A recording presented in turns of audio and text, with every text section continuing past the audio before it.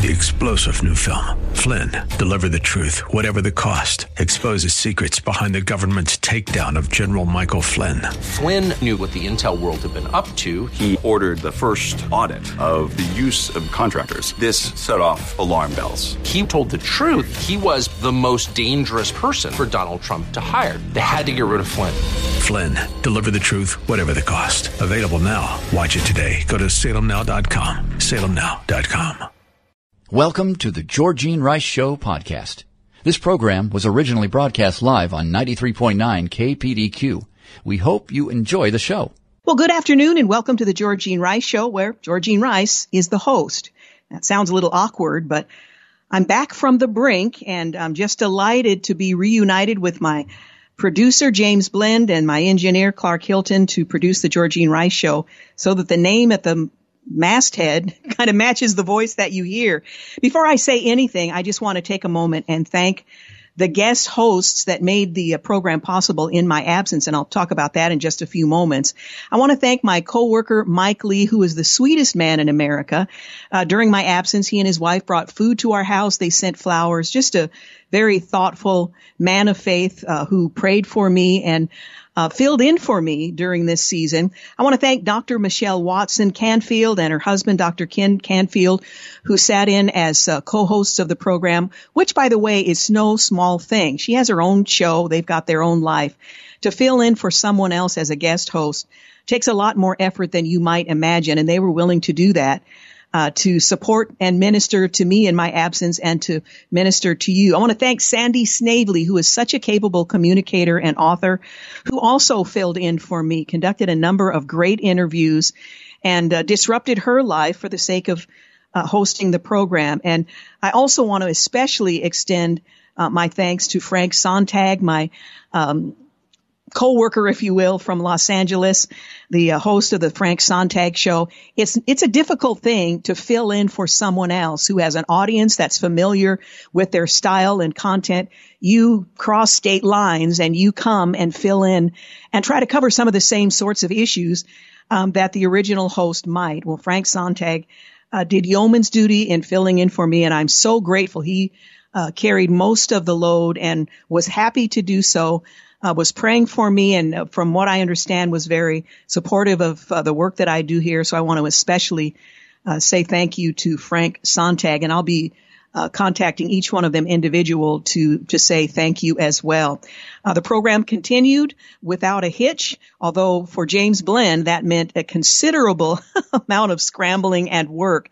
So I want to thank James Blend for his efforts in keeping the program going and supporting me. We communicated from time to time. He kept you up to date as much as was possible. Arranged for guest hosts and guests and all of that. So I'm very grateful for his capable efforts in keeping that steadying the ship during that season, and also Clark Hilton and Justin Mansfield for their efforts as well. So again, want to say thank you to all of them. Well, it was at February 23rd. I had finished recording the program. I had plans for a radiothon the following day. I had plans for that evening and for the weeks to follow. I was going to be hosting a couple of events as MC, one for Paid in Full and another that was coming up during this season. So my plans were laid out. Things were certain about what the future would look like, at least for the next couple of weeks. The next day, I would go into the station and record a radiothon, but it wasn't to be. I had plans and expectations. That night, I was taken unresponsive to neurological ICU by my husband, who wasn't able to wake me as I was stretched out on the couch. And that's a rather long story. I'm not going to go into all of those details.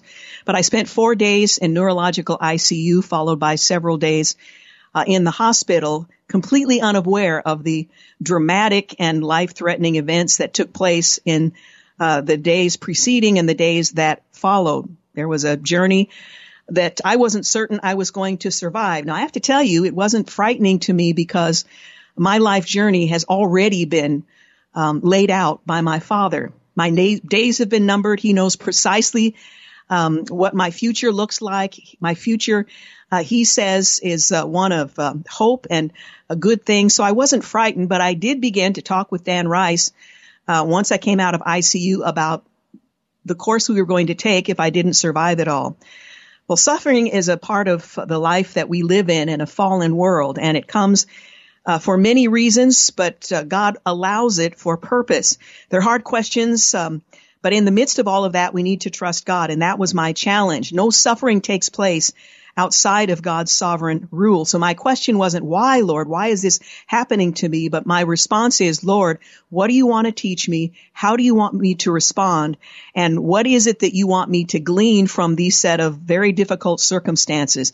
And he manages to somehow orchestrate all things for our good and his glory. And I clung to that even during the most difficult days. Hard times create for us and created for me deeper dependence on and intimacy with God. But that was a choice I had to make. And I'm not suggesting that I am so elevated in my faith that was my first response and it was an easy decision to make. But this is what the Holy Spirit moved me toward during this season. The suffering God allows never diminishes his love for us, and that has been my experience throughout.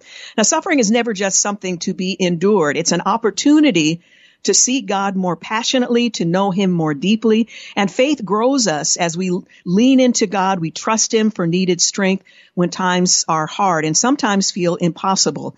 Suffering can increase our spiritual strength when times are hard. It can increase our spiritual sensitivity. It can tenderize our hearts toward him. And it removes the pretense, and this certainly was my experience, that we have things figured out, or that we can control what we cannot. It strips away our dependence on people or things that cannot satisfy our deepest longings, and we press in to God. This was perhaps the most difficult and challenging event of my life, where my health and life were at stake. I have to say that Dan Rice, I have come to love him in a deeper way. He spent every moment that he was allowed in the hospital with me, which meant long days, late nights, just sitting at my bedside, oftentimes with my being completely unaware, and to have that support, to know that he was there praying for me and living out the vows that he made to me nearly 39 years ago was such a blessing. I was sent a card by one of my coworkers that was such an encouragement to me during this time. And it simply said, there are ever-changing circumstances in life. There is a faithful, never-changing God who is always in control, and we can rest in his faithfulness. Every day begins and ends with his purpose. There isn't a detail that escapes his eye, a trial that doesn't touch his heart, or a single experience beyond his compassion.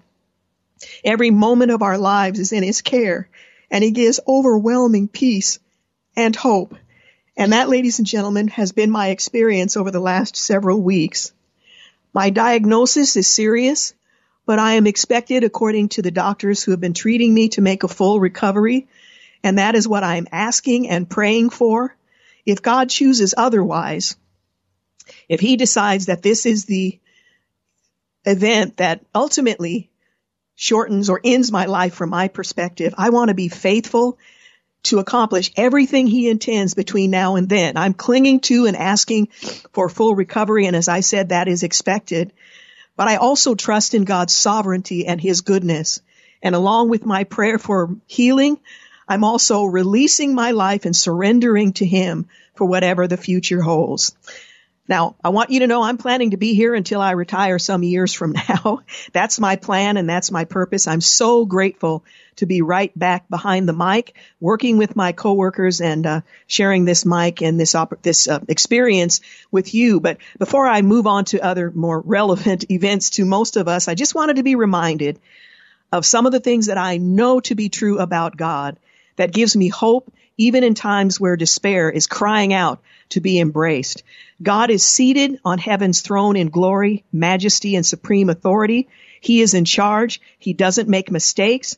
He has promised that you and I will be with him. He will be with us even when we walk through the valley of the shadow of death.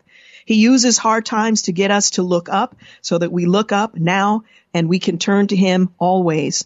We thank you, Lord, for your promise that when we come to you through faith in your Son, Jesus Christ, you will hear our prayers because we are your children. We reverence your name, Yahweh, Yeshua, Jesus. He has declared that at the sound of his name, one day every knee will bow and every tongue will confess that he is Lord to the glory of God the Father.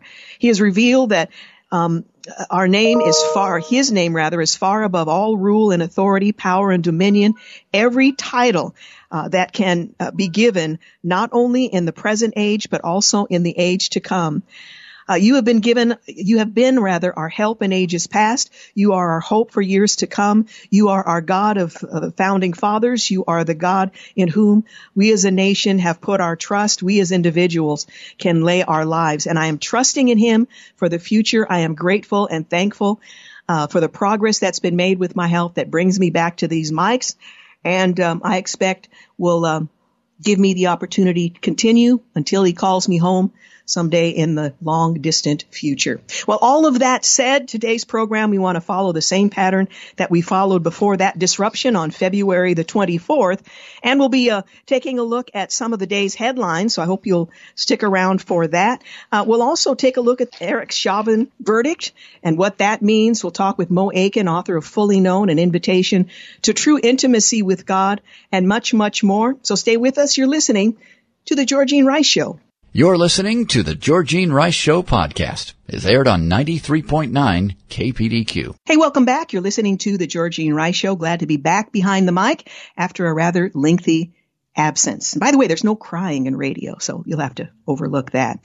Well, taking a look at some of the day's headlines, as we all know by now, former police officer Derek Chauvin was convicted on all three counts. The 45-year-old, he was charged with second-degree unintentional murder, third-degree murder, and second-degree manslaughter. With Americans on edge as they awaited the verdict, the jury announced that it has found him guilty across the board. Andrew McCarthy explained why the verdict came back so quickly, but he then noted that there is a serious question about whether Derek Chauvin got a fair trial. He went on to explain what he meant by that. That is a separate question from whether the evidence was compelling. And to be sure, the stronger the evidence, the harder it is to show that due process was denied. A reviewing court is harder to show that due process was denied. That even exemplary due process wouldn't have made a difference. That said, as soon as the jury deliberations got underway, Cahill himself conceded that the prejudicial publicity against Chauvin, exacerbated by Congresswoman Maxine Waters' inflammatory rhetoric over the weekend, created a significant appellate issue. Now, whether or not that arises as such remains to be seen. Meanwhile, former President Barack Obama said today a jury in Minneapolis did the right thing. But if we're going to be honest with ourselves, we know that true justice is about much more than a single verdict. From the Wall Street Journal, it would be nice to think all of this would prompt reflection among those who have exploited Floyd's killing for political purposes, but it probably won't. Even after the verdict, commentators who applauded the jury gave last year's riots in American cities the credit for inspiring it, not the facts, not the law, but lawless protests. If a large faction of Americans really believe that only mayhem in the streets can guarantee justice in America, then this verdict will mean little, and we are in for more unrest across the country. Well, a lawyer defending Derek Chauvin, who's on trial for the death of George Floyd, cited Representative Maxine Waters' comments in Minnesota to protesters over the weekend in court back on Monday before the verdict was announced. And now that we have a U.S. representative threatening acts of violence and retaliation of this specific case, it's mind-boggling. Well, attorney Eric Nelson said as he attempted to argue that the jury may have been unduly influenced by external factors. Judge Peter Cahill said that he wished elected officials would stop referencing the case, especially in a manner that is disrespectful to the rule of law, so as to let the judicial process play out as intended. He added, however, that he did not believe the comments unduly influenced the jury as they had been told not to watch the news. Well, Representative Waters urged protesters in Brooklyn Center, Minnesota, where Daunte Wright was recently shot by a police officer, to stay in the street, as she pointed out and joined the protesters on Saturday and violated the local curfew. We've got to stay in the street, she said. We've got to get more active. We've got to get more confrontational. The representative referenced a scenario where Chauvin is not convicted. We've got to make sure they know that we mean business. Well, some House Democrats have a problem with Maxine Waters after the judge called her out, but not all, as they gave her a pass. Senator McCarthy says Maxine Waters finds value in violence. Democrats need to censure their own, and Tlaib's comments to the issue as well. Tommy Lahren says Maxine Waters wants a race war and should be expelled from Congress for dangerous incitement. Well, of course, that did not happen. Still, some on the left are unhappy with the Chauvin conviction because nothing ever satisfies progressives. Despite the three conviction, many complained. NBC's Jason Johnson said, "I'm not happy. I'm not pleased. I don't have any sense of satisfaction. I don't think this is the system working. I don't think this is a good thing." What the alternative might be, one asks while scratching one's head. AOC says, "I don't want this moment to be framed as the system working." So how else might one frame it? There was a trial, charges were brought, the individual was found guilty and will serve time in prison. Mark Davis says, "This is what I mean this morning when I said that even a satisfactory verdict will not quell the hatred of America." Sad but true. Meanwhile, President Biden ignored $1 billion in riot damage while praising George Floyd protesters after the Chauvin conviction. President Biden neglected to acknowledge the rioting, the looting, the arson, and worse, that reportedly caused more than $1 billion in property damage last year, as he praised George Floyd protesters following Derek Chauvin's conviction on murder charges. Now, the president said the protesters demonstrated in peace and with purpose. I'm not sure where he was watching and listening, a description that applied to the majority of the marches in support of justice for Floyd. But Biden made no mention of the rioting that also occurred, although authorities from around the country for months warned that bad actors were exploiting legitimate protests to loot and damage property, commit arson, and in some cases, murder. Well, despite estimates that only a tiny percentage of the protesters led to riots, insurance companies reported more than $1 billion in property damage. Factor in overtime for first responders, and the total cost surpassed the infamous Rodney King riots in Los Angeles in 1992 as the most expensive in American history. More than 140 cities saw repeated protests in the 3 weeks immediately following Floyd's May 25th, 2020 death. Well, Speaker Pelosi is facing intense backlash after thanking George Floyd for sacrificing his life for justice. Well, Mr. Floyd was, in fact, murdered. He didn't sacrifice his life. It's important to know what happens next. Derek Chauvin verdict was guilty on all 3 counts. It set off some jubilation around Minneapolis. And now that the former Minneapolis police officer has been convicted of murder and manslaughter in the death of Mr. Floyd, many are now turning their attention to the 3 other officers who were charged with aiding and abetting in Floyd's death. Well, Chauvin and the other 3 former officers, Tao Theo, Alexander Koenig, and Thomas Lane, were fired the day after Floyd's death, on the 25th of May in 2020. Floyd died after being arrested on suspicion of passing counterfeit $20 bills for a pack of cigarettes. The 3 responded to a call about a forgery in process, but did not directly cut off Floyd's breathing. The 3 officers were later charged with aiding and abetting unintentional second-degree murder and aiding and abetting second-degree manslaughter, charges that carry up to 40 years in prison. They're going to stand trial in court together beginning on the 23rd in Hennepin County. The men remained free on $750,000 bail.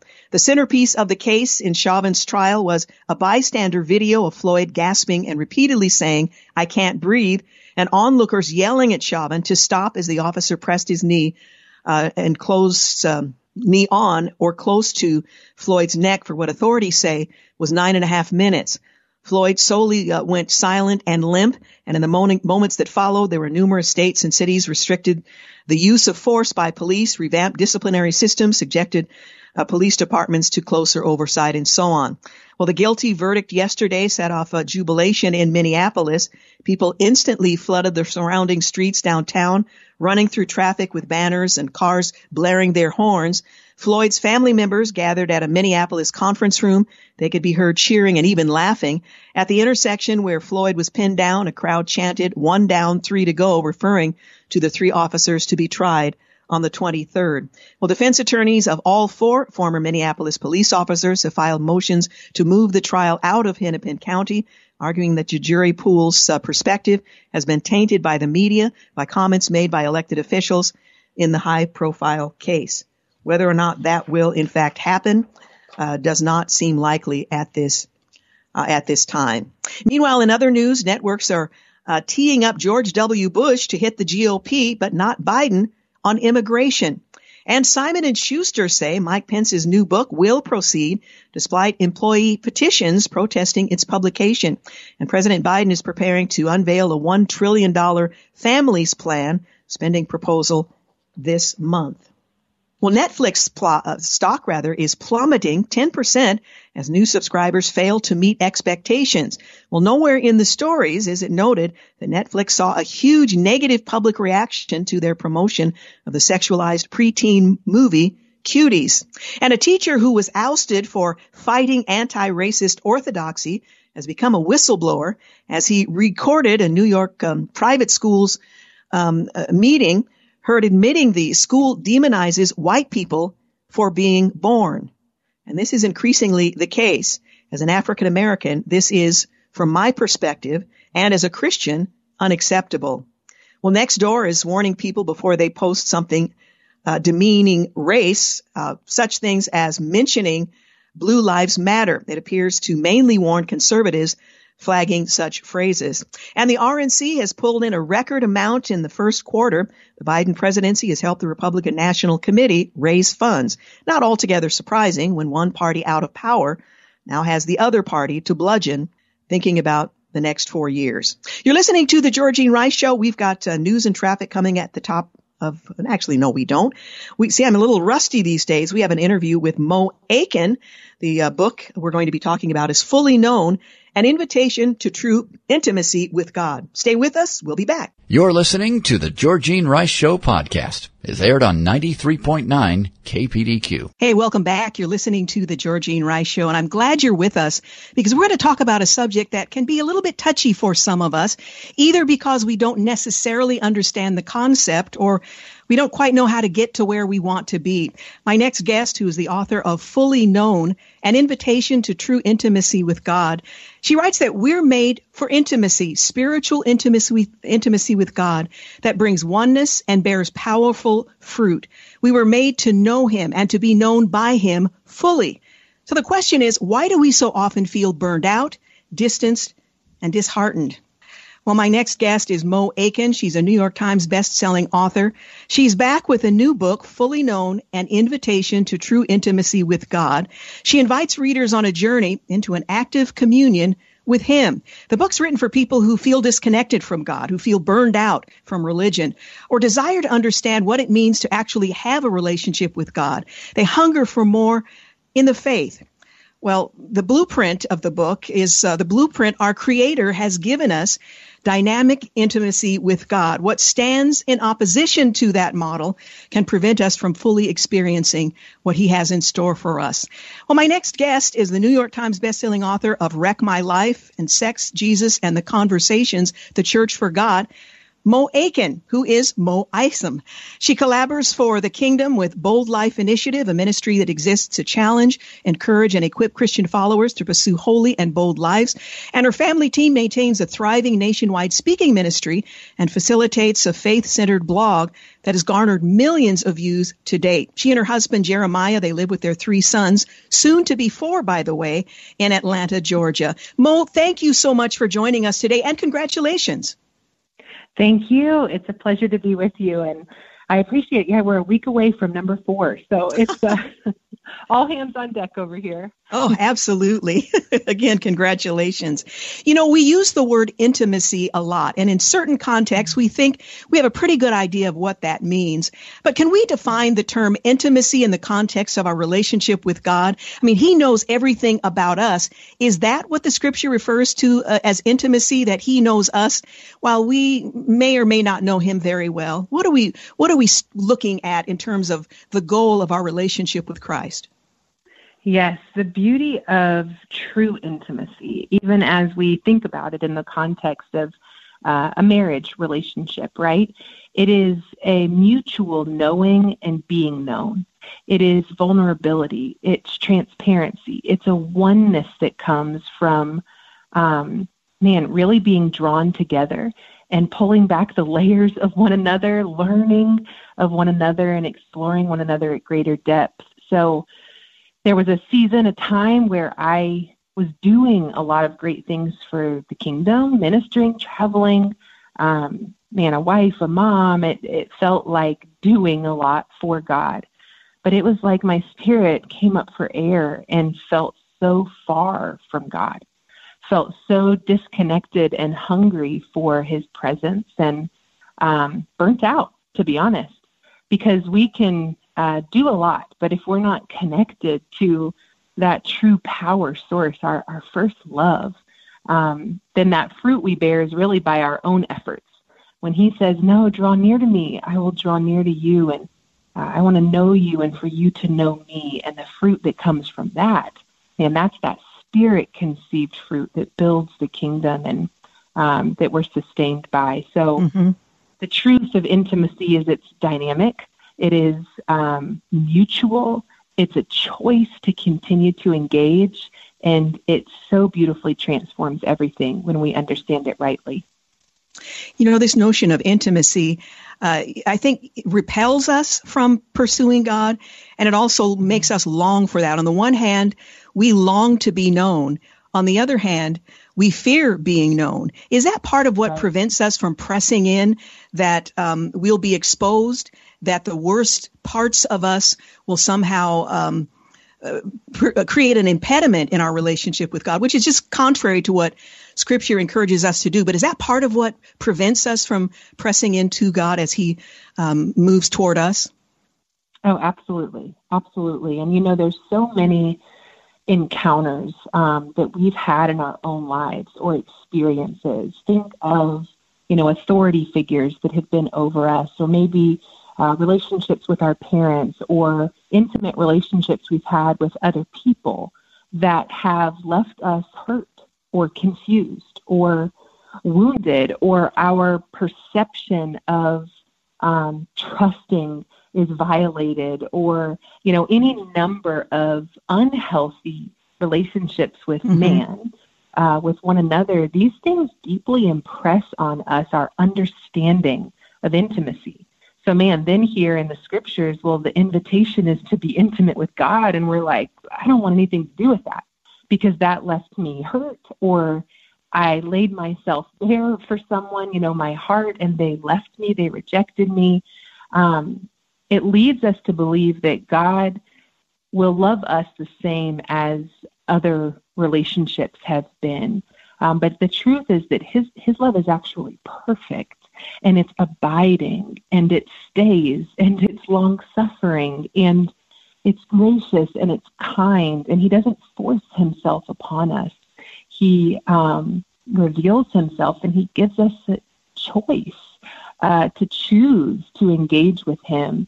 And a big part of writing this book, and even navigating healing for myself as I began to explore true intimacy with God, was processing through, hey, why am I terrified to be vulnerable? Why does every time, sin is revealed in me, do I just shut down or want to run from that engagement, when really the Word says that conviction from the Holy Spirit is a work of the Spirit. It's a good thing. It's meant to do a beautiful heart surgery on us, to draw what's in the darkness out into light and to set us free. Because where the Spirit of the Lord is, there's freedom.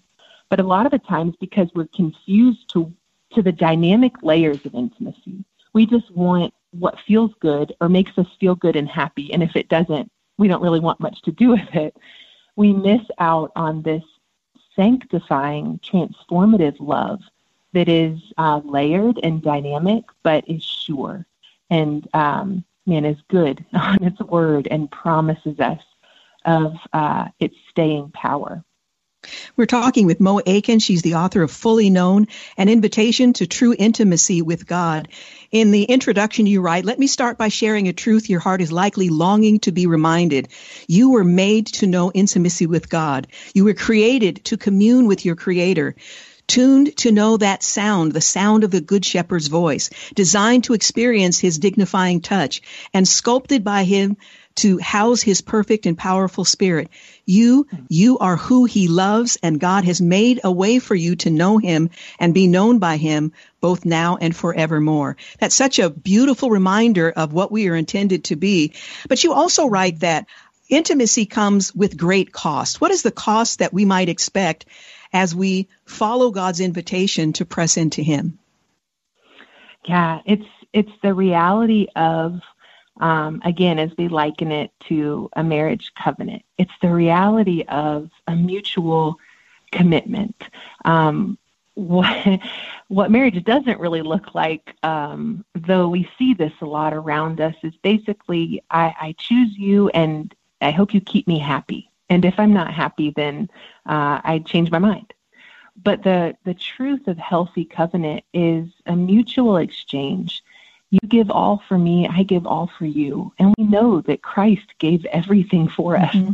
He laid down His life to save us, to redeem us. And so this mutual engagement is that we're not abusive of grace or picking and choosing when we want to claim God and living our lives, a different way the other days of the week. But it's a mutual laying down of our life. What would you have of me, Lord? Where would you have me go?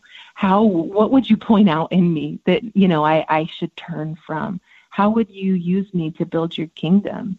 And that picture of mutual exchange looks a lot like the work of the cross, which was self-sacrifice. And it's what it looks like a lot in our lives as well. There is cost of our wants sometimes, our will, to align ourselves with His heart, His way, and His works. And while it seems like, man, I don't want to think about the cost, that just seems like a lot, I think the beautiful invitation is to also focus on the great gain. Because when we will begin to live in step, in oneness with Him in that way, yes, there's cost, but the gain that comes to see the kingdom built, to see captives set free, to see people's lives transformed by His love, to see the work that He wants to do in and through us, makes every moment of it worth it. And so this intimacy not only transforms us from the inside out, but it also is what empowers us by His grace to love our neighbors well. And are those not the greatest two commandments, right? Love the Lord your God with all, and love your neighbor as yourself. And the beauty of intimacy with Him is that it only heals and helps restore our understanding of right-natured intimacy with one another. And I think we'll see transformation over the body of Christ when we embrace these two things and learn to love and to speak and carry truth well, because we've been loved and we've been ministered to by truth in that hidden place with God. Yes, yes. Once again, the book is Fully Known, An Invitation to True Intimacy with God. I'm having a conversation with Mo Aiken. We'll continue that conversation in a moment, but I do need to take a quick break. You're listening to The Georgene Rice Show. You're listening to the Georgene Rice Show podcast. It's aired on 93.9 KPDQ. Welcome back. You're listening to the Georgene Rice Show, and I'm continuing my conversation with Mo Aiken. She's a New York Times best-selling author. Her most recent book is Fully Known, An Invitation to True Intimacy with God. It's a concept that many of us long for, and in Fully Known, how we get there and the benefits of the intimacy that God invites us to with Himself is explained in a way that I think will inspire all of us to want to rush toward Him as as he calls us. Now, I know many of us are very busy doing kingdom work. You mentioned that one of the inspirations for the book was the fact that you were busy doing a lot of things, but there was something lacking. What do you say to those who feel, well, they're burned out, either with service to the church, with Christianity in general, but there's that lack of intimacy that fuels joyful ministry moving forward, and, we're ready to just give up.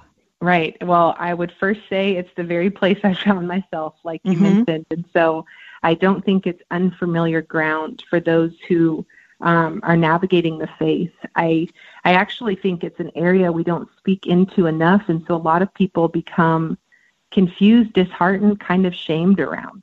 Well, I do believe in Jesus, but this is exhausting, or this can't be the fullness of what this blood-bought grace is able to do in my life. And we wrestle sort of this shame in that spot. But I think sometimes it takes us stepping back and bending a knee and slowing down to realize, oh, my works are preceding my time with him, my intimacy with him.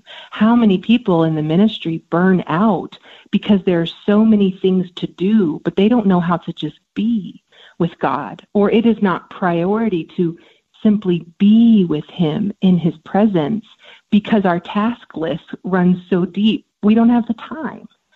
But the reality is that he has great works in store for our lives, but they are the works that are born out of that intimate, quiet, prioritized space.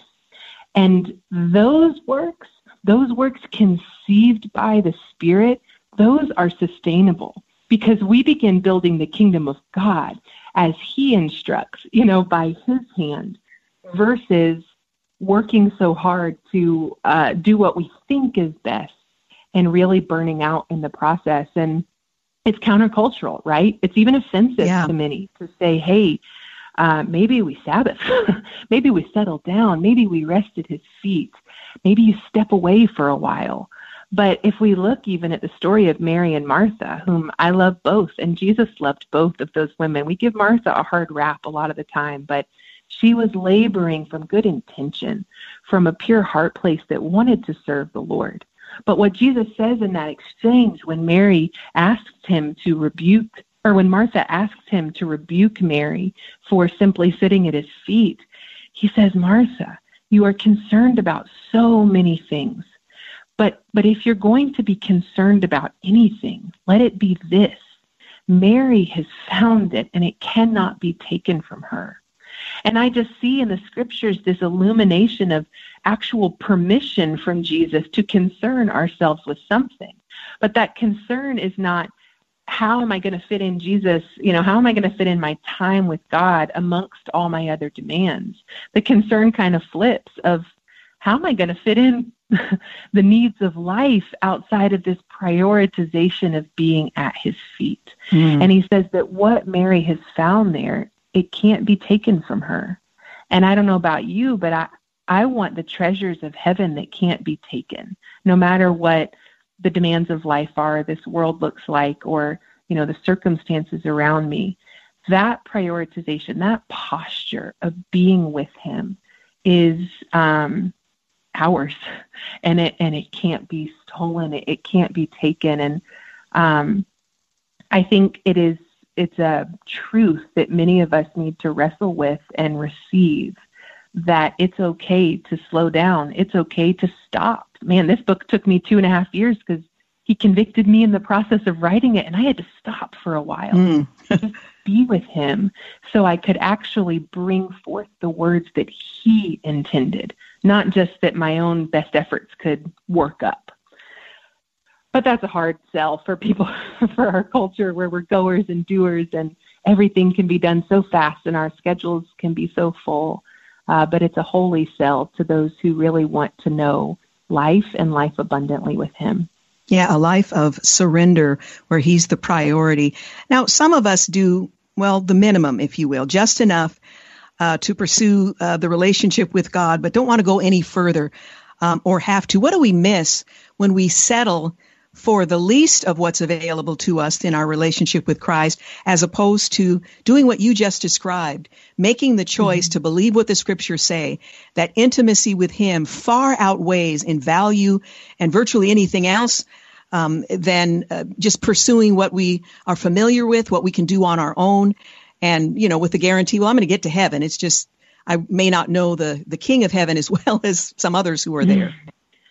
Well, that's what we have to wrestle with. That was the very scripture that challenged me and brought things deeper in my heart. Matthew 7:21-23, where Jesus says, "Not all who say to me, 'Lord, Lord,' will enter the kingdom of heaven. Only those who do the will of my Father. And many will say to me, 'Well, did we not prophesy? We cast demons, we perform miracles.' But to them I will say, 'Depart from me. I never knew you. Away from me, you workers of lawlessness.'" And I began to wrestle with this scripture because for a while I dismissed it as, it's just non-believers, that it's speaking to. But he's saying, no, there are many who will call me Lord. But they even go on to argue their great works, right? But his response is, yeah, but I never knew you.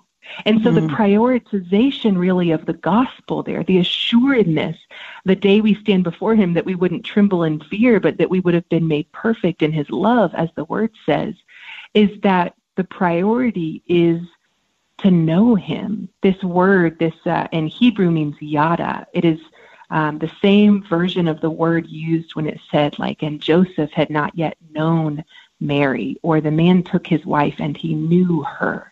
It implies a deep, connected oneness. And so when I began to understand that, a scary piece of scripture actually became a beautiful invitation. But it was sobering in the reality that just claiming his name and then abusing his grace, it doesn't make evident that the gospel is transformed our lives. Many doing just the bare minimum. We've sort of bought into, I think, a cultural sell maybe of the gospel. But I want to be sure.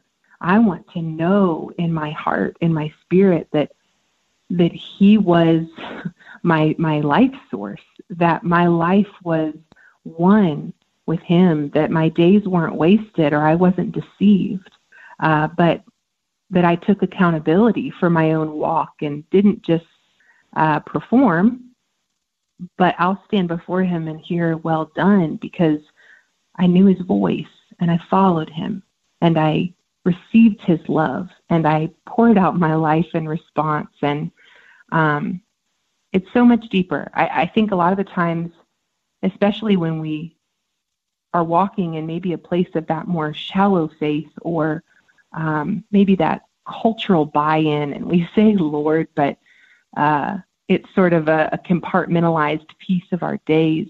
I think sometimes that comes from a heart posture of maybe not even realizing the full and powerful and abundant access that we have to the Spirit of the living God. As if we have to go through someone else, as if we could only learn from, whosoever looks like they're such a strong Christian. No, we have the very bread of life, the Word of God, right at our fingertips. I mean, you can have it as an app on your phone. We have the Spirit of the living God eager to commune individually and uniquely and specifically with each one of us. And so if there's someone listening who maybe finds themselves in that place, I would just compel them into depths, into the deeper waters. There is more. Just as the excerpt you read from the book, we were made to know our Maker, created to commune with him. And this isn't reserved for an elite few. This is the invitation to all by way of the gospel. He wants to speak to you. He wants to know you. He wants to guide you and answer your cries, your questions. And you have that very same access that I have, that your pastor has, that whosoever around you has. It's just the willingness to receive that and to draw near to that invitation versus running from it or dismissing it as unimportant. Yeah. Well, the book is beautifully written. It certainly has challenged me, and I'm going to go back and study through many portions of it. The book is Fully Known, An Invitation to True Intimacy with God. Mo Aiken, thank you for taking those couple of years to write the book and to listen to and be guided by the Spirit. And I'll certainly keep you in prayer as you're just days away from son number 4. Really appreciate your time today. Thank you so much. Be blessed. You too. Again, Mo Aiken, Fully Known, An Invitation to True Intimacy with God. A great book. And during this season where we have perhaps a little more time, it's a great opportunity to take stock of where we stand in our relationship with God and if we're taking full advantage of all that He has made available to us.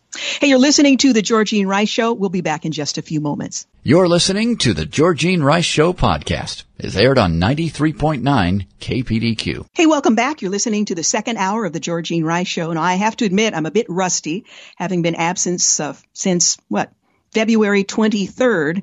But I'm trying to work out those muscles, and hopefully in the next couple of days we'll be up to muster. Anyway, we're working our way through some of the day's headlines, and among them, the Democrats nuked the censure of Maxine Waters for incitement of violence in Minnesota for making statements for which they attempted to censure President Trump, as well as a member of the House who hadn't yet been sworn in for statements and affiliations she had before even becoming a member of Congress. And an emboldened Maxine Waters took a victory lap on MSNBC after House GOP failed their effort to censure her over her remarks. Well, Ed Markey and Alexandria Ocasio-Cortez have reintroduced the Green New Deal boondoggle, and a media blackout has resulted in nearly 70% of Americans being unaware of John Durham, the probe. Well, a whopping 67% of Americans are unaware of Special Counsel John Durham's investigation into decision-making at the FBI and Justice Department surrounding the probe into former President Trump's purported ties to Russia, according to a poll that was released yesterday. Well, the Durham probe is entering its third year with little to show for it. Mr. Durham, the former U.S. Attorney for Connecticut, has yet to issue a report. He's only made one indictment, scoring a guilty plea from the former FBI lawyer who copped to altering an email to justify continued surveillance of Carter Page, a Trump campaign aide. Well, a former Virginia Tech soccer player sued a coach saying she was forced off the team for not kneeling before a game. In the annals of social justice, the caliphate, Norfolk, Virginia, they fired a police officer who donated to Kylie Rittenhouse, and non-compos mentis award goes to top U.S. Nature Society proposing renaming birds named after slave owners and colonialists. So everything is up for grabs and major change. Senate has confirmed Lisa Monaco as Deputy Attorney General, and the European Union has set a new goal of net zero emissions by 2050. Good luck with that. NASA is flying a helicopter on Mars, the first time an aircraft is flown on another planet. And on this day in history, 1926, Britain's Queen Elizabeth II is born in Mayfair, London. 1509, England's King Henry VIII, the 7th, dies. He's succeeded by his 17-year-old son, Henry VIII. 1789, John Adams is sworn in as the first Vice President of the United States.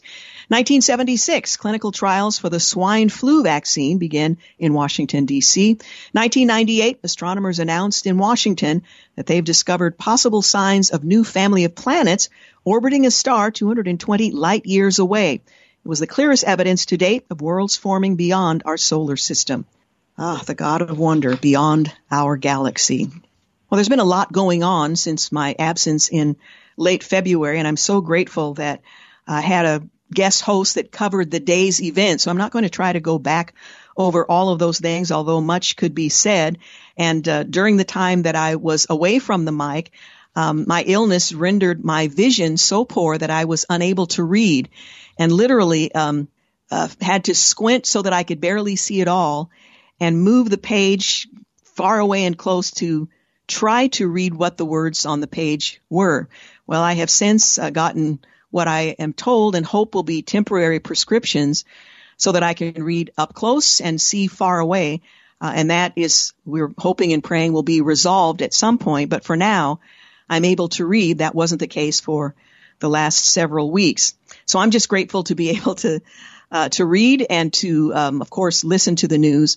But in recovery, the news has far less significance than it does when you're just walking a normal life.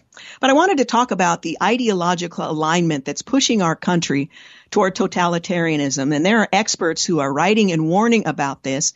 And there's concern over the nexus of big tech, big media, and big government, that what that means for the future of the republic. It's not a current event, but it is a trend that's impacting the course of the nation.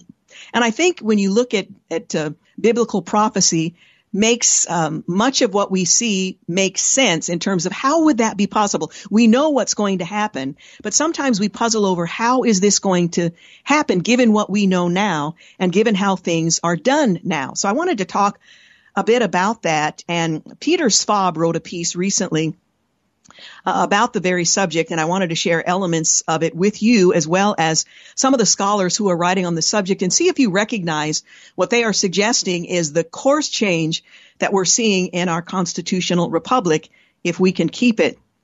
Well, the formation of a totalitarian state is just about complete in America, he argues, as the most powerful public and private sector actors unify behind the idea that actions to stamp out dissent can be justified. That's according to several experts on modern totalitarian ideologies. I'll quote from some of them shortly. Now, while many have warned about the rise of fascism or socialism in the land of the free, and I put that in quotes, if you will, the ideas have largely been vague or fragmented, focusing on individual events or actors. Recent events, however, have changed things. They indicate that seemingly unconnected pieces of the oppression puzzle are fitting together to form a comprehensive system. Now, according to one scholar, Michael Rechtenwald, a retired liberal arts professor at New York University, he points out that many Americans, it appears, have been caught off guard or aren't even aware of the newly forming regime, as the idea of elected officials, government bureaucrats, large corporations, the establishment, academia, think tanks and nonprofits, the legacy media, and even seemingly grassroots movements all working in concert towards some purpose seems preposterous, some evil purpose. Is a large portion of the country in on a conspiracy? Now, we tend to think, conspiracy theories are not to be taken seriously. But he goes on to make the point that the reality now emerges that no massive conspiracy was in fact needed, merely an ideological alignment and some informal condition, Rechtenwald argues. Now, despite the lack of formal overreaching organization, the American socialist regime is indeed totalitarian, as the root of its ideology requires politically motivated coercion. He wrote and spoke to the Epoch Times and was quoted there. Now, the power of the regime is not yet absolute, but it's becoming increasingly effective as it erodes the values, the checks, and the balances against tyranny established by traditional beliefs and enshrined in America's founding. Now, the effect can be seen throughout society. Americans, regardless of their income, their demographics, or social stature, are being fired from their jobs, getting stripped of access to basic services such as banking, social media, or having their businesses crippled for voicing political opinions and belonging to a designated political underclass. Access to sources of information unsanctioned by the regime is becoming increasingly difficult. Now, some figures of power and influence are sketching the next step, labeling large segments of society as extremists and potential terrorists who need to be deprogrammed. Now, if you happen to be religious, if you happen to be conservative, if you happen to support certain political candidates or office holders, you are members of that category, whether or not you embrace every ideology of those groups. Now, when the onset of the regime appears tied to events of recent years, the presidency of Donald Trump, the Chinese Communist Party virus pandemic, the Capitol intrusion on January 9th, its roots go back decades. Is it really totalitarianism that we are facing? And that's a legitimate question, seeing the convergence of these influencers that I mentioned earlier. Well, totalitarian regimes are commonly understood as constituting a government headed by a dictator that regiments the economy, censors the media, and quells dissent by force. Now, that's totalitarianism as we've seen it, we recognize it, we've experienced it from afar. Now, that's not the case in America, but it's also a misunderstanding of how these regimes function.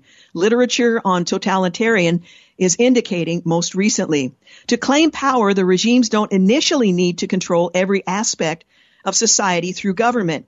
Adolf Hitler, who was the leader of the National Socialist Workers' Party in Nazi Germany, he used various means to control the economy that included gaining compliance of industry leaders voluntarily through intimidation or through replacing the executives with party loyalists. Now, I need to take a break, but we're going to continue to ask the question and consider, is it really totalitarianism that we are facing, and what form does it take? Does it always look like what we've seen, like in Nazi Germany prior to the war, or something else? Are we seeing elements that gradually move us in that direction?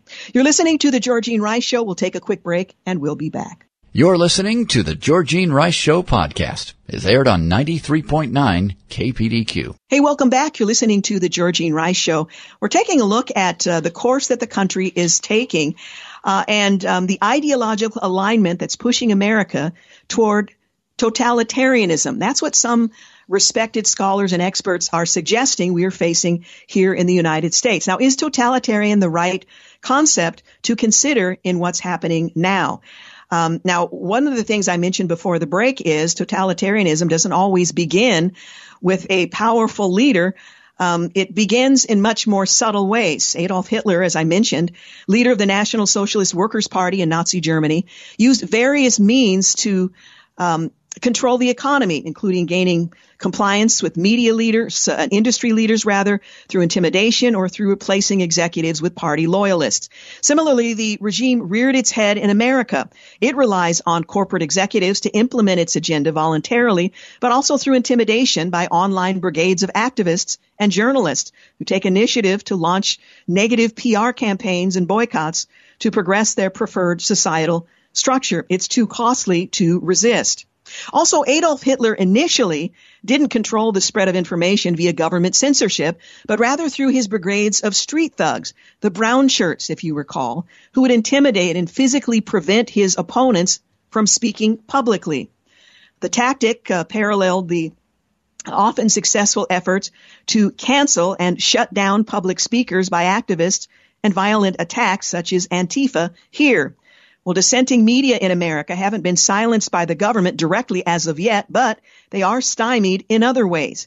In the digital age, media largely rely on reaching and growing their audience through social media and web search engines that are dominated by Facebook and Google. Both companies have in place mechanisms to crack down on dissenting media.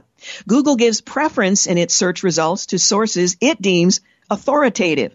Search results indicate that the company trends toward media ideologically close to it and be more authoritative with those that do not. Such media can then produce hit pieces on their competitors, giving Google justification to slash the authoritarianness of dissenters.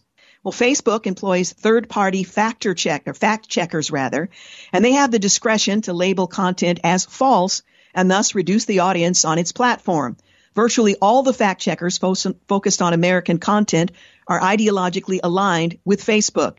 Well, attempts to set up alternative social media have run into yet more fundamental obstacles, as demonstrated by Parler, whose mobile app was terminated by Google and Apple while the company was kicked off Amazon's server.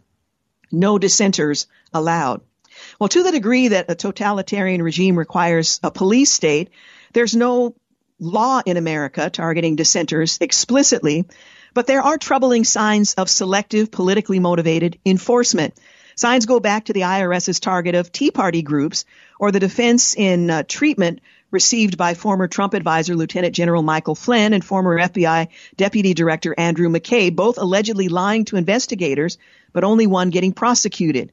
The situation may get still worse as the restrictions tied to the coronavirus see broad swaths of ordinary human behavior being considered illegal, opening the door to nearly universal political targeting.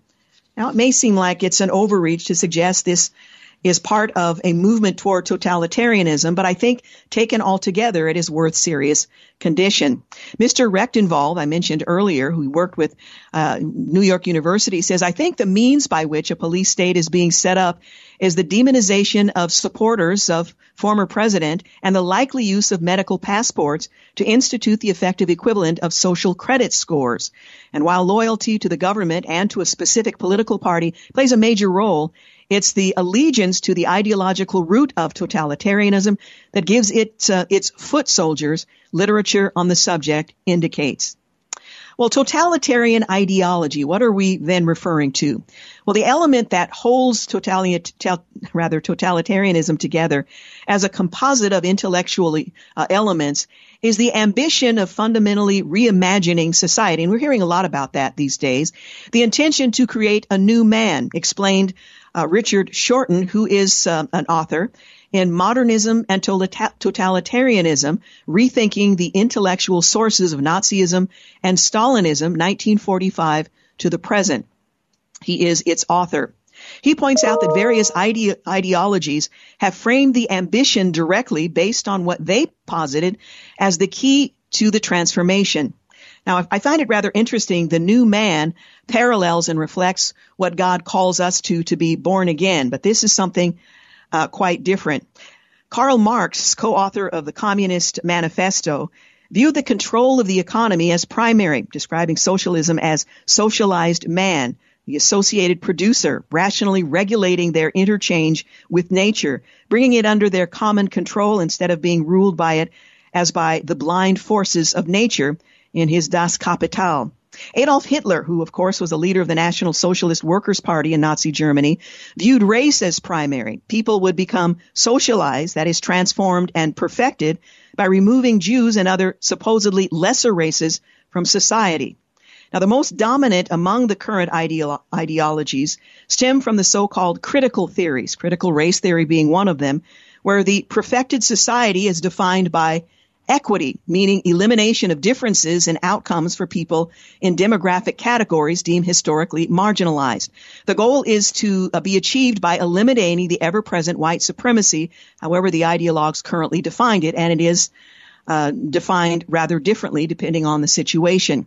Now, while such ideologies rather commonly prescribe collectivism, calling for national or even international unification behind their agenda, they are elitist and dictatorial in practice, as they find mankind never woke enough to follow their agenda voluntarily. So leaders must emerge to dictate what that agenda will be. In Marx's prophecies, the revolution was supposed to occur spontaneously. It never did, and that led Vladimir Lenin, the first head of the Soviet Union, to conclude that the revolution will need leadership after all. Well, the idea is that you have some enlightened party who understand the problems of the proletariat better than the proletariat does, and is going to shepherd them through the revolution that they need to have for the greater good. James Lindsay, author of Cynical Theories, How Activist Scholars Made Everything About Race, Gender, and Identity, and Why This Harms Everybody, points out. Well, elements of this intellectual foundation can be found in ideologies of many current political forces, from neo-Nazi, anarcho-communists through to progressives, and to some extent some neoliberals and neoconservatives, Lindsay argues in his book, Cynical Theories. This is why you see so many people today saying that the only possible answers are a full return to classical liberalism or a complete rejection of liberalism entirely as fatally disposed to create progressivism, neoliberalism, and etc. Well, that's not to say these ideologies are openly advocating totalitarianism. That rarely is the case, but rather that they inevitably lead to it. The roadmap could be summarized like this.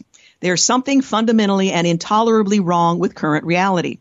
There is a plan to fix it, requiring a whole society buy-in. People opposing the plan need to be educated about the plan so they accept it. People who resist the persuasion need to be re-educated even against their will. And this is the pattern that is considered acceptable. Number 5, people who won't accept the plan, no matter what, need to be removed from society. Again, Lindsay points out that I think that's the general thrust. We can make the world the way we want it to be if we all just get on the same page, the same project. It's a disaster, however. Points 4 and 5, people who won't accept the plan no matter what need to be removed and severely disciplined, now appear to be in progress. And again, point 4 being people who resist the persuasion need to be re-educated and even against their will or removed altogether. Now, former Facebook executive Alex Stamos, he recently labeled the widespread questioning of the 2020 election as one example, results as violent extremism, questioning the election's outcome, which social media companies should eradicate the same way they countered online recruitment content from the ISIS terrorist group. So widespread questioning of the 2020 election should be handled in the same way that terrorists were handled. ISIS terrorists were handled by the media. Now, we're going to continue and finish with this in just a moment. You're listening to The Georgene Rice Show. We need to take a break. We'll be right back. You're listening to The Georgene Rice Show podcast. It's aired on 93.9 KPDQ. Hey, welcome back. You're listening to The Georgene Rice Show.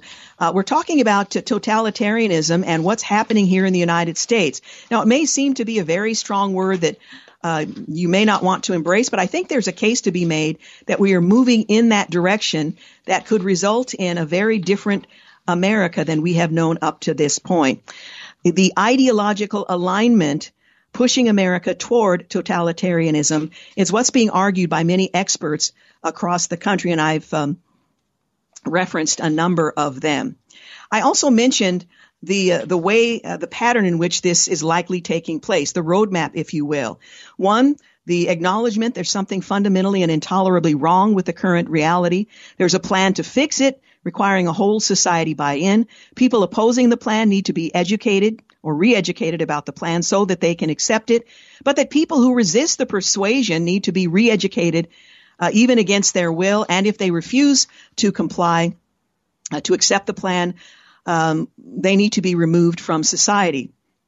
Now, many of these scholars are arguing that steps 4 and 5 are already being argued. The author of one book, Mr. Lindsay, that I mentioned earlier, suggested that that is precisely where we are. His book is Cynical Theories, How Activist Scholars Made Everything About Race, Gender, and Identity, and Why This Harms Everybody.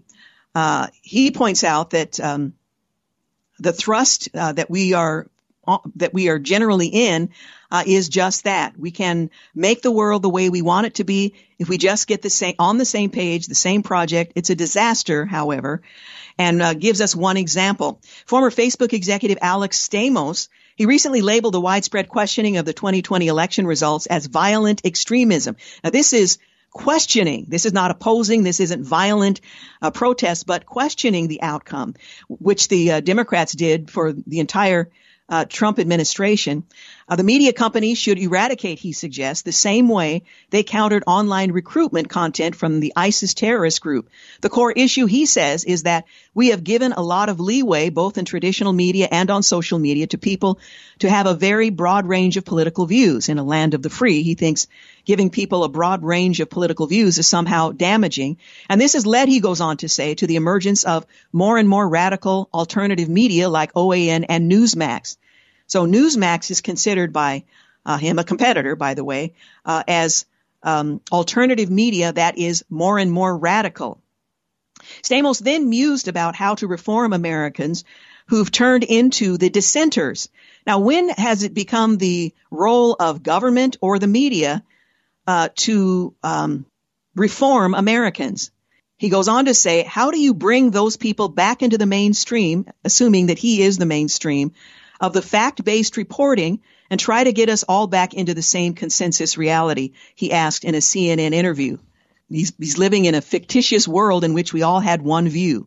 And can you? Is that possible? The host, Brian Stetler, added, the CNN host. Well, the logic goes as follows. Trump claimed the election was stolen through fraud and other illegalities. That has not been proven in court and is thus false. People who stormed the U.S. Capitol on January 6th, which was a small number of people, didn't represent the vast majority who had legitimate questions about the way some of the election was conducted, and managed to break inside and disrupt the electoral vote counting did so because they believe the election was stolen. Therefore, anybody who questions the legitimacy of the election results is an extremist and potentially a terrorist. That's the logic on CNN, overlooking the previous 4 years in which every aspect of the Trump administration and his election was called into question. With tens of thousands of troops assembled to guard the inaugurations of President-elect Joe Biden, Representative Steve Cohen recently told CNN that all Guard members who voted for Trump belong to a suspect group that might want to do something, alluding to past leaders of other countries who were killed by their own people. Now, who are the extremists here? Former FBI Director James Comey recently said the Republican Party needs to be burned down or changed. They want a one-party state, commented conservative filmmaker Dinesh D'Souza in a recent podcast. That is not to say they don't want an opposition. They want a token opposition. They want Republicans where they get to say what kind of Republican is okay. Well, just as Karl Marx blamed the ills of the world on capitalists and Hitler on the Jews, the current regime tends to blame various permutations of white supremacy. Expel the Republican members of Congress who incited the white supremacist attempted coup. That's a quote from Representative Cori Bush in a recent tweet garnering some 300,000 likes. She's referring to the Republican lawmakers who raised objections on the 6th of January election results in Arizona and Pennsylvania. Their objections were voted down. And by the way, there is a process to do that, and the Democrats have objected to elections virtually every year previous. Can U.S. spy agencies stop white terror? The Daily Beast's Jeff Stein asked in a recent headline, concluding that a call for secret police to sniff out extremist Americans may well be renewed attention, may get renewed attention. So you slap white supremacists on it, and whatever the issue is, it gives you broad authority to violate the core principles of the United States and its freedom. Under the regime, allegations of election fraud de facto questions the legitimacy of the leader have become incitements of terrorism. YouTube, owned by Google, Facebook, and Twitter, have either banned content that claims the election was rigged or are furnishing it with warning labels. Twitter chief executive Jack Dorsey was recently recorded as saying that banning the president's account was just the beginning. The beginning of what, one might wonder? Well, the approach closely mirrors that of Chinese communist regime, which commonly targets dissidents for subverting the state or spreading rumors. Now, will that become unacceptable in the United States, and who determines what is subversive and what spreading rumors constitutes? So what is the alternative? Where do we go from here? And is this the direction that we're headed? Well, if calls for radically reorganizing the world are inherently totalitarian, how is the world to avoid them? The question appears to be its own answer. If totalitarianism inherently requires allegiance to its ideology, it can't exist in a society with a lack of such allegiance. The question is, will those who stand to lose financially or otherwise stand against it? So far, few have. The United States was founded on the idea that individual rights are God-given and unalienable. What a foreign concept today.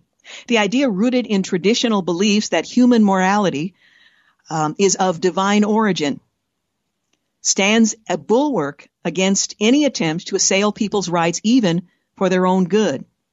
It stands against this movement toward totalitarianism. If you're not a believer in actual God, you can posit a God's ideal on the matter. We have to posit some arbiter who's above and beyond our own prejudices and biases in order to ensure these kinds of rights.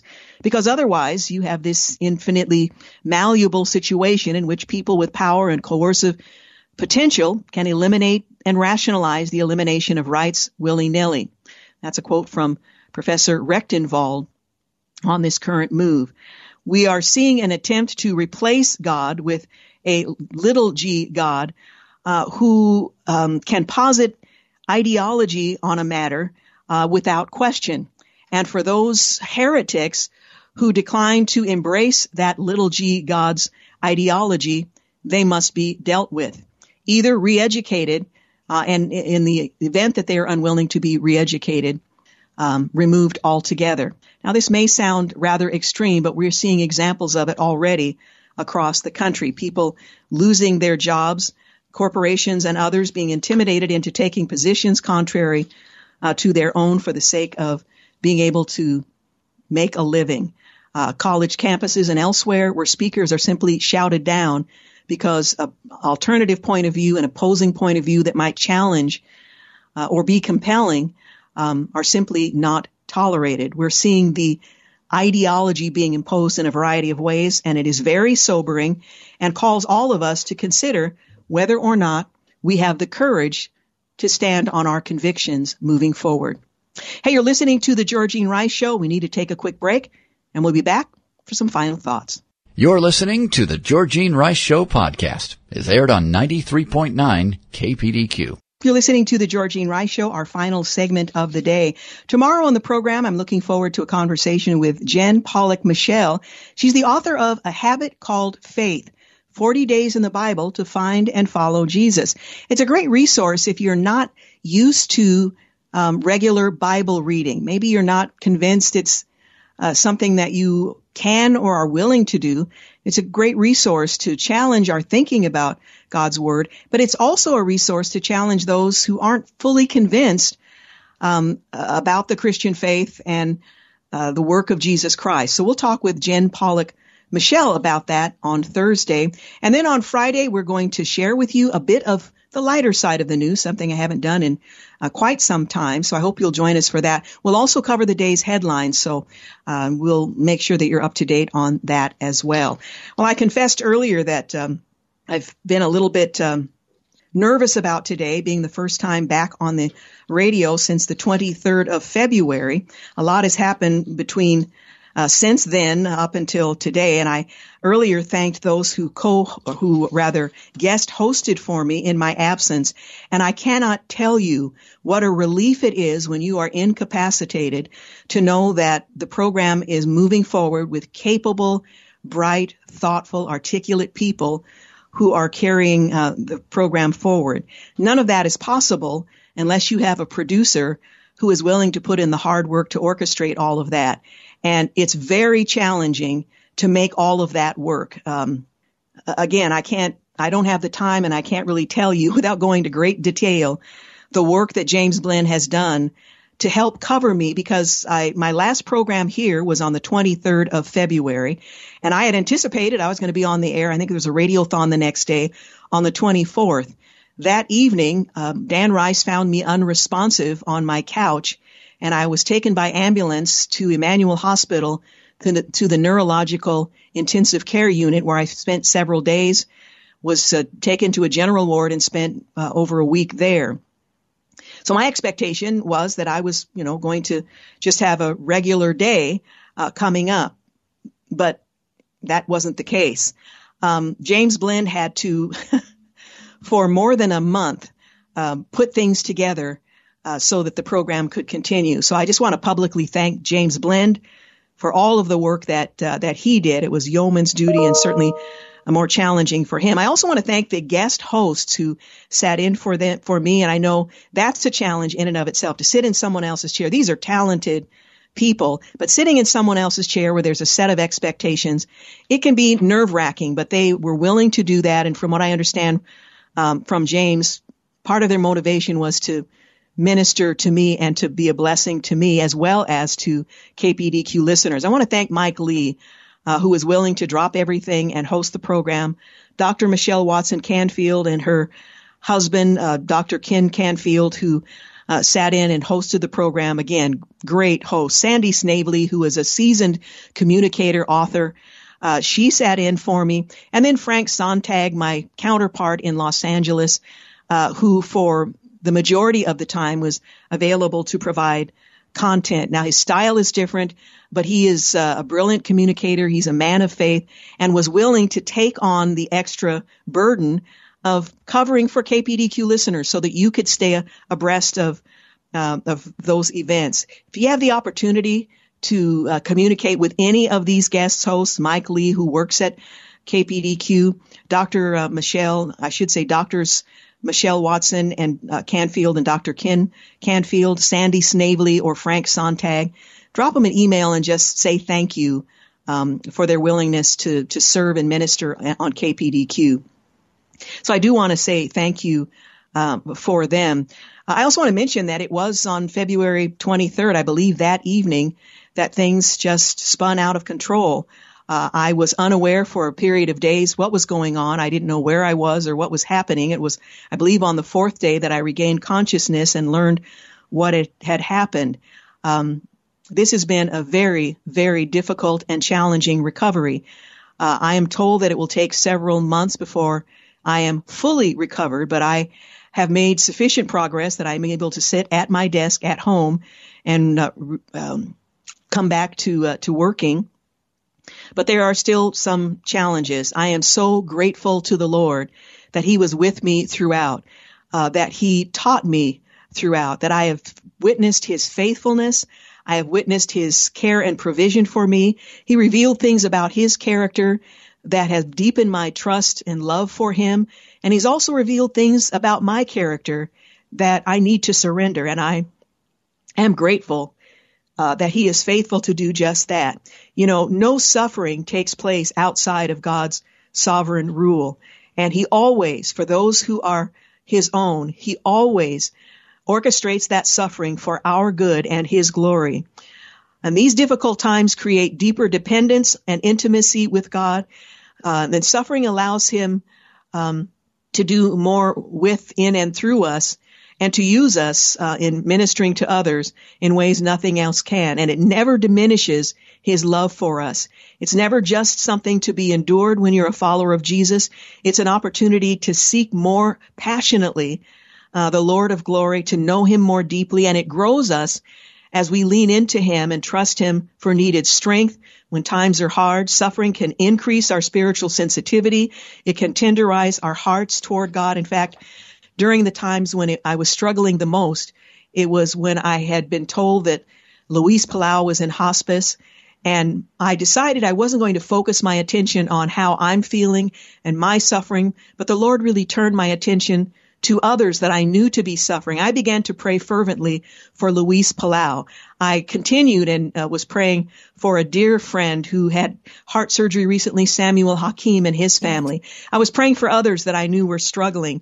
And what a delight it was to turn my attention away from my physical suffering and challenge to those who were also suffering, and somehow not feel diminished because I was trusting God to handle what was going on with me. Suffering removes that pretense that we have things figured out or that we have control of things that we cannot. I thought February 23rd, that night, I'd make dinner, and the next day was the radiothon. There are things that we cannot control, and suffering strips away dependence on people or things that cannot satisfy our deepest longing. So I am grateful to the Lord. While the things that I have faced and am facing, I wouldn't have chosen for myself, but my life is surrendered to the Lord, and I trust Him and His sovereignty to allow what is in my best interest and for His glory. And the outcome, whether it's full recovery as I've been given to expect, or prolonged suffering, I can trust Him that He is at work with purpose, and I can depend on Him. There is a faithful, never-changing God who is in control, and I have rested in His faithfulness. And for those of you who are struggling in various ways, maybe it involves physical suffering, emotional suffering, or strain, rest in His faithfulness. And I want to repeat what I said in the first segment of today's program. Every day begins and ends with His purpose. There isn't a delight that escapes His eye, or a detail that escapes His eye, a trial that doesn't touch His heart, or a single experience beyond His compassion. Every moment of our lives is in His care, and He gives overwhelming peace and hope. I say that because I've experienced it. I am experiencing it. That is my testimony today. And as I struggle in the days ahead for full recovery, I am trusting God for whatever outcome He chooses. And I want to encourage you to do the same. I want to thank many of you for praying for me. You just have no idea how much that meant to hear that. You know, I got a note that someone from KPDQ is praying. That Southwest Bible, Pastor Scott from the pulpit mentioned that I was struggling, and the congregation prayed for me. A women's quilting group made a quilt for me. And those those things that bring us together as the family of God have been such a blessing. Now, there's no crying in radio, so this is the end of it, and this is the end of the program. But I just want to say thank you, and I hope you'll join us here again tomorrow for the Georgene Rice Show. Good night. Thanks for listening to the Georgene Rice Show podcast.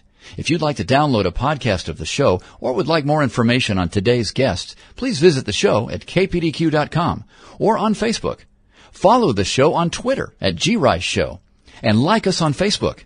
And join us live every weekday at 4 for more critical thinking for critical times on 93.9 KPDQ.